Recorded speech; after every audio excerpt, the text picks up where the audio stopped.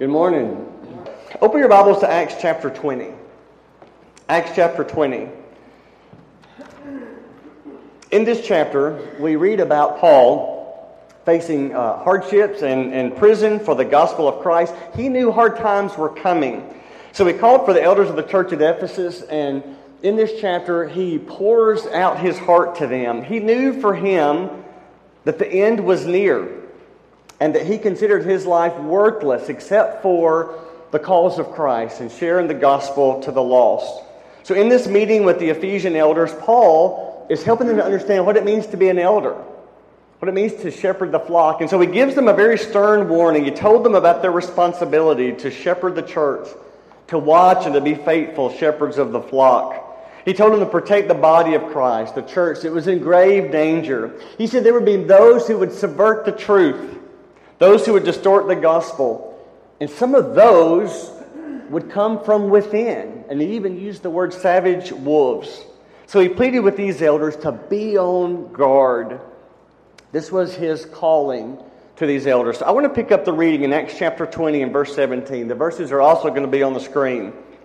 From Miletus, Paul sent to Ephesus for the elders of the church. When they arrived, he said to them, "You know how I lived the whole time I was with you.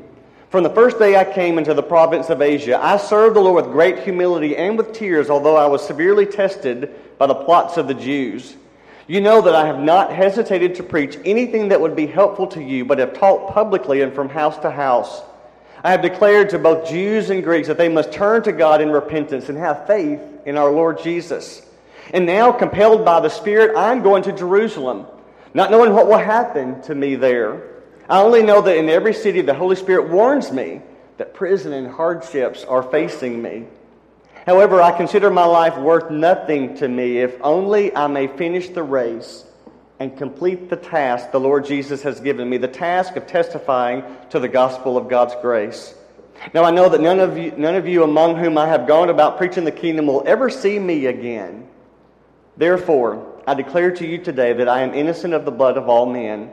For I have not hesitated to proclaim to you the whole will of God. Keep watch over yourselves and the flock of which the Holy Spirit has made you overseers. Be shepherds of the church of God, which he bought with his own blood. I know that after I leave, savage wolves will come in among you and will not spare the flock. Even from your own number, men will arise and distort the truth in order to draw disciples after them. So be on your guard. Remember that for 3 years I never stopped warning each of you night and day and with tears. Now I commit to you God and the word of his grace, which can build you up and give you an inheritance among all those who are sanctified. I have not coveted anyone's silver or gold or clothing. You yourselves know that these hands of mine have supplied my own needs and the needs of my companions. In everything I did, I showed you that by this kind of hard work we must help the weak, remembering the words of our Lord Jesus himself when he said, "It is more blessed to give than to receive." When he had said this, he knelt down with all of them and prayed. They all wept as they embraced and kissed him. What grieved them most was his statement that he would never see his face again. And then they accompanied him to the ship. 2,000 years later, the elders of every congregation has this exact same mission: to be on guard, to maintain the purity of the gospel, to protect the flock, that is, the church. And today, what we all know is the church is experiencing all kinds of trouble, just as it was in these early days when Paul was writing about. Many congregations are experimenting with every wind of doctrine. And so it's threatening the identity of the church. Who is the church? What is the church? And it's sending an unclear message to the world. A couple of months ago, the elders asked of our congregation for questions that you would like for them to answer. And they spent the afternoon one Sunday answering those questions. Well, one of the questions was not so much a question, but a request. It was asking for a lesson about the church. And so today's lesson will hopefully help that person wanting to know what is the church, who is the church, and anyone else wanting to know, and really what your elders believe, what we as the leaders believe, the ministers as well, and really this body of Christ, what we follow. So look at your outline there. I want you to fill in the blank. I hope you can do this from memory, but if not, maybe a reminder is good. What is our mission? We are striving to be completely committed followers of Jesus, discipling, equipping, serving, and loving. And we didn't come across that mission just overnight. That came, if you remember, after a year-long study as a church, what it means to follow Jesus 24/7. And going through that study, that's what we came up with. That's how we kind of boiled it down to a sentence. And we took a lot of this from Luke 9, verse 23, when Jesus himself said, if anyone would come after me, he must deny himself, take up his cross daily, and follow me. Completely committed followers. Last month, we studied what it means to restart, where Paul used the phrase, the old is gone, the new has come. The old is gone when we acknowledge that we're lost in our sin, when we repent of those sins, and that new life happens when we confess our faith that Jesus is Lord. And we put him on in baptism. And as the Bible says, the Lord adds us to his church, those who are saved. But what church? That's the question. And what are we to believe? And how do we live? And how is that church to operate? You might recall the 2 years before we studied what it means to follow Jesus completely, our elders, in an effort to comply with Paul's charge here in Acts 20, spent some time developing some statements of faith, some foundations of faith, and they spent a lot of time doing that, working on that together, and then spent a Sunday morning sharing those important truths with the whole church family. And since that day, everyone who comes and wants to be a part of this church, they're given a copy of that as well. These are some important truths that you need to know that this church stands for, and they represent sort of a spiritual framework that we strive to live and to teach and to worship our loving God. They constitute our understanding of the New Testament, and it serves as a compass. It reminds us of our mission, that we are to seek and help save the lost. They are not intended to be interpreted as a creed, and nor are they in any way intended to be comprehensive or exhaustive.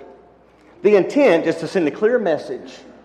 These are core principles. If you're wondering who we are, and what do we believe, and why do we practice this way, this is what we want to share. So for our lesson this morning, what I want to do is remind us all of these concise statements on these selected topics that remind us of these core truths from Scripture.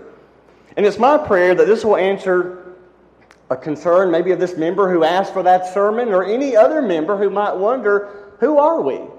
And what is the church? And what are we supposed to do? So if you're looking at your outline, there's several blanks there, and these are just going to be the topics, and they're going to appear on the screen, and then also several passages that these statements come from. In fact, if you're familiar with these passages, you're going to hear them as we share these truths. The first one is this: divine deity. It starts with God. Our faith and hope is based on the certainty of a supreme divine deity, and that is God. We believe that in the beginning, God was there. Before there was time, before creation, there was God the Father, Jesus Christ the Son, as well as the Holy Spirit. We believe that the heavens and the earth were created by God. We believe that He created us to worship and serve Him. And we are blessed by Him as He is our Heavenly Father. And we believe in the divine providence of God, the giver of every good and perfect gift to meet our every need. We believe that Jesus is God's one and only Son, born of the Virgin Mary, to be the prophesied Messiah, that through His life and His death, He became the Lamb, the sacrifice, once and for all, atonement for the sins of mankind. We believe His atoning blood continues to cleanse us from all sin. We believe that He was crucified and died and was buried and arose again from that grave, a resurrected Savior, becoming our hope for our own resurrection to live again eternally in heaven. We believe the Holy Spirit was also there in the beginning and was a part of that creative force moving on the face of the earth. We believe the Spirit was sent to be our comforter after Jesus returned to heaven. And we believe the Spirit lives in us intercedes for us, and energizes us in our work for the Lord. Well, the next category is about authority. Authority, supreme and delegated. We believe that God is the Almighty, the all-knowing, and the ever-present source of all authority. We believe that He delegates authority and gave authority to Jesus Christ. We believe that Jesus was listened to because He spoke. Unlike others, He spoke with authority. And He sits on the right hand of the throne of God and is the head of the church. We believe the Bible is the inspired Word of God, and it teaches us His will. We believe it is His authority to teach us and to be our guide by giving us examples of all kinds of matters of life and godliness. And as the Bible says, it's a lamp to our feet. We believe the Bible instructs us how God delegated authority to mankind in different roles, different times. We believe the Bible instructs that Christ is the head of the church, and the elders are given authority to shepherd each church as an autonomous congregation. We believe the Bible teaches the husband is the head of the wife and of his home. We believe the Bible governs the authority and the responsibilities of masters and workers in the workplace. We believe that God delegates limited authority to governments that rule over the civil affairs of men, and He has used both good and evil governments during biblical and later times to accomplish His will. The third category is doctrine. We believe that the Bible is the sole basis for our teaching, that the Bible is profitable for doctrine and encourages us to rightly divide the word of truth. It is through this truth that we know that we are set free, that we enjoy the security and the assurance that Scriptures afford, that we understand our relationship with God is on a journey to an eternal reward to get to live with Him. And central doctrine in regard to this is the doctrine of salvation. We believe that man is born pure and sinless and safe from condemnation. However, we also know that man ultimately succumbs to his own desires and sins, and that separates him from God, and he's no longer saved. From man's initial fall in the Garden of Eden, God has made a plan of salvation to redeem or to buy us back, to put us back into that safe state. We believe the Bible teaches that a sinner must hear the Word of God that teaches him how to live and to acknowledge that he is a sinner, that he has transgressed God's will. We believe that when these teachings and the fact of his sins and his being in jeopardy of condemnation, he must repent of those sins that separate him from God and confess them. But also not just to confess sins, but also to confess that Jesus is the Son of God, that He's Lord, and that you submit to living under His will. We believe the physical act of baptism culminates this process as the washing away of sins, as the burial of that old man, and makes us that new creation, the rising of the new man again, that's sinless, again, back in that safe state.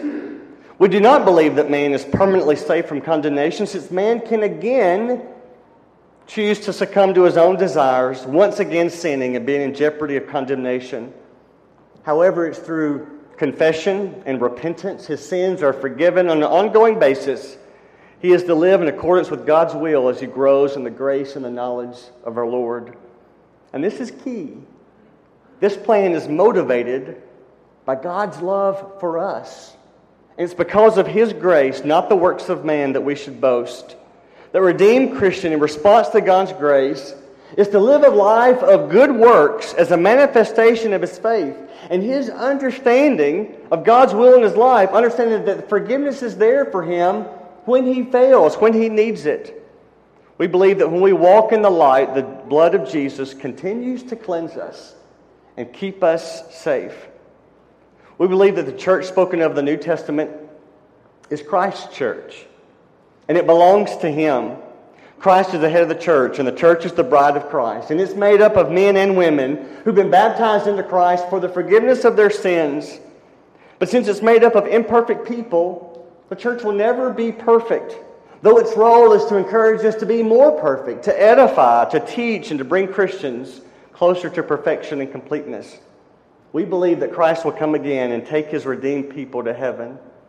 We believe that Scripture teaches that each congregation of the church is autonomous and is to be overseen by qualified elders or shepherds, and they are assisted by qualified deacons. We believe the Scripture authorizes these appointed positions of leadership and responsibilities and limits them to men. We believe the Scripture teaches that women have major key roles in the work of the church, but that these roles do not include holding these appointed leadership positions. We believe that as the Father disciplines the Son he loves, elders are also authorized to discipline members of the church living lives of unrepentant sin, who do not respond to teaching or reproof or admonition that's motivated by love and the desires to bring the sinner back into the Lord's way of living.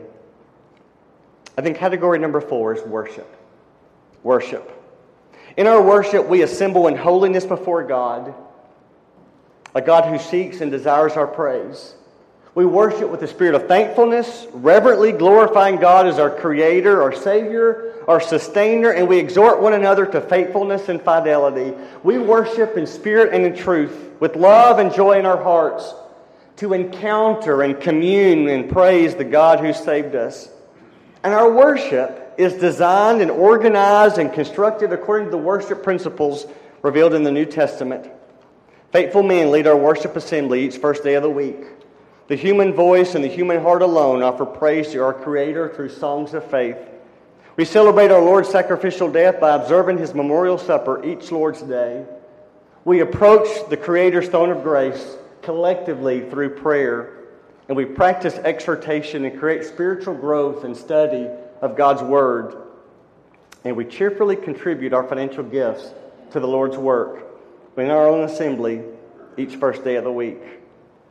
And then number 5, Christian holiness. We embrace the commitment to lead righteous, holy, and transformed lives as an expression of obedient faith to a living God who has freely given us redemption, reconciliation, and salvation through Jesus Christ. We have been created to be like God in true righteousness and holiness, to be imitators of His love, imitators of His compassion. We are called to live in the world, but not like the world. Jesus died so that we could be dead to sin and alive to righteousness. We've been bought with a precious price and therefore responsible for glorifying God in our body, in our spirit, and in our lives. And our Christians' resources are to be instruments of righteousness as we seek to present our lives as a living sacrifice to our Creator. To that end, our lives should embody the fruit of Spirit: love, joy, peace, patience, kindness, goodness, faithfulness, gentleness, and self-control. The marriage covenant is a sacred union designed and authorized by God through a man and woman to become one flesh for life. The divine union can be broken only by infidelity or death. And the Christian home is to be a God-ordained institution for the propagation of faith and love and spiritual values in life. Each family member has God-given roles and responsibilities of leadership and submission and cooperation so that the family unit may function effectively in the world and in the church and show this respect and love for righteous living. And then number 6, Christian fellowship. The Scriptures teach that the church, the Lord's body, is a spiritual family unit composed of all the believers who are obedient to the gospel call. They've said yes to the Lord, and they're walking daily in His light. So fellowship is extended to believers who conform their lives to God's will as revealed by the Holy Scriptures. And through commitment to purity of doctrine and faith, we strive to enhance this unity of body of believers. So we endeavor to avoid destructive divisions, but instead we want to be of one mind, one spirit, one heart, one body, as we follow Jesus Christ our Lord. And following the example of our Lord Jesus, we exercise brotherly love, compassion, and forgiveness. And these are the bonds that bind us together, and it's an evidence that God lives in us. Through continual mutual encouragement, we seek to be like-minded, united in spirit, purpose, and humbly serving our God. Because Christ died for all, we are forbearing, and we do not judge our brother in a disputable matter. Rather, we practice godly constraint, esteeming our brother in honor. And then number 7, forces of darkness. We believe that Satan and his angels are real and active today. They seek to destroy our lives by tempting us to make choices that damage our relationship with God. His continual desire is to bombard the human soul and to tear our families and our faith away from God. And Satan is the father of lies. He even lies through others, saying that God is not real, and therefore Satan is not real. He is the master at deceiving each one of us. We are more vulnerable to Satan's deception than to any other of his schemes. When he tempts us, we usually know it. But when he deceives us, we don't always realize it. Satan's gradual deception and transformation of our minds through television, movies, and other media have caused our world to accept divorce and homosexuality and abortion and materialism as acceptable. And Satan has gradually convinced us that some sins are now acceptable. And Satan will use his influence any way possible to attack the church. He is the author of division and disunity among Christians. He delights that we argue among ourselves. He wants us to worship in ways that please us, that are not authorized by His Word. And He delights when we are uncertain about our own beliefs. But since Satan's influence on earth will end at the final judgment, he is destined to final defeat at the hands of God's own Son and the judgment of eternal hell and a place prepared for Satan and his angels. And God has not left us here to face Satan alone. God offers us protection and hope. He hears our prayers and encourages us to put on the full armor of God to help us stand against the devil's schemes and trickery. He's provided us the security of His church and the help of fellow Christians to encourage one another. And then number 8, eternity is real. God created each one of us in His image to live forever. His desire is that all persons will accept Jesus Christ as their Lord and Savior so they can experience a wonderful eternal life by living with Him forever in heaven. And God's prepared a place for Satan and his angels called hell. And it's the destiny of those who reject Christ and His teachings. It's a place of fire and torment and weeping and gnashing of teeth. And those who go to hell will share the company of the wicked, the most evil, the perverted, the cruel people who have ever walked on the face of the earth. It's a place that will forever be separated from God, full of darkness. Those in hell will forever be in outer darkness. But God has prepared a place called heaven for those who accept Jesus Christ. The beauty and the magnificence of heaven will be far greater than our expectations. We will be forever in the presence of God, Jesus, and the Holy Spirit.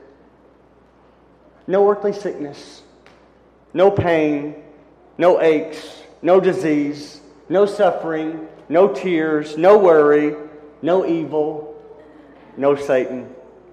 Heaven will be a wonderful existence with God that will never end. And get this, since the goal of every Christian is to spend eternity with God in heaven, it's the responsibility of each one of us. Just as Paul told those elders in Acts chapter 20, to share the good news of Jesus. Because God wants everyone to be saved. And He's enlisted every believer to embark and to take on that commission. Because the harvest is plentiful. Therefore, we must focus our efforts to reach the unsaved. Well, how do we close? Just a brief summation. In these statements, we've talked about God, we talked about Jesus, we talked about the Holy Spirit, and their power to create us and this vast universe that we live in, as amazing and unbelievably wonderful and complex, yet elegantly simple. We speak of an almighty God, the source of all authority, who revealed Himself through Jesus Christ to show us how to live. He's given us His written word, the Bible. This remarkable book so eloquently interweaves the story of God and how from day one He made us to be like Him, to live with Him. It's a love story. We speak of relationships with our fellow man, our work, our families, our brothers and sisters in the church, our relationship with our Father. We speak of His instruction to us about how to worship with Him in our lives and also together when we gather. We speak of our changed lives, the charge to live holy lives, righteous lives, transformed lives. We speak of the power of fellowship as we challenge and support and forbear with each other, showing respect, compassion, esteem for each other. And the goal is to provoke one another to love and good works, living in the unity of the Spirit and the bond of peace. And we also speak about the reality of these forces of evil that seek to destroy our bodies and our minds and our souls, and Satan's deceptions that delude us into thinking that wrong is right and right is wrong. And so we question our beliefs. And then we speak of the reality of eternity. We believe in eternity and of God. We believe in heaven. We also believe in Satan. And we believe in hell. If Satan and hell are not just as real as God in heaven, then there would be no need for the Bible to warn us. There would be no need for atonement, since there would be no adverse consequence to sin. There would be no need for the church to stand against the forces of the evil one, to prevail against it. There would be no need for the bodily sacrifice of our Lord Jesus and the shedding of His atoning blood, since sin would not matter. See, all of this today is focused on the foundation of our faith and our blessed assurance. And all this is written because, as it said throughout, the elders, your shepherds, desire your safety. Their prayer for you is to study and understand each of these principles and the scriptures that are used to derive them. It's the prayer of your elders for you to continually to feel safe under the leadership of this congregation, the commitment they have to following God's Word and how they direct the church. But they would also say there's a certain sense of this where the most important issue is your own soul's safety. Not just who is this church, or what does this church believe and practice, but what do you believe? What really matters is, are you safe? If you're not a redeemed Christian, you're not safe. If you've not been washed by the blood of Jesus through baptism, then you need to consider that, because you're no longer safe. Do not be deceived by that. Or if you've chosen to turn away, to give in to your own sins, you're not walking in the light. It's not too late. You can always come back to Him.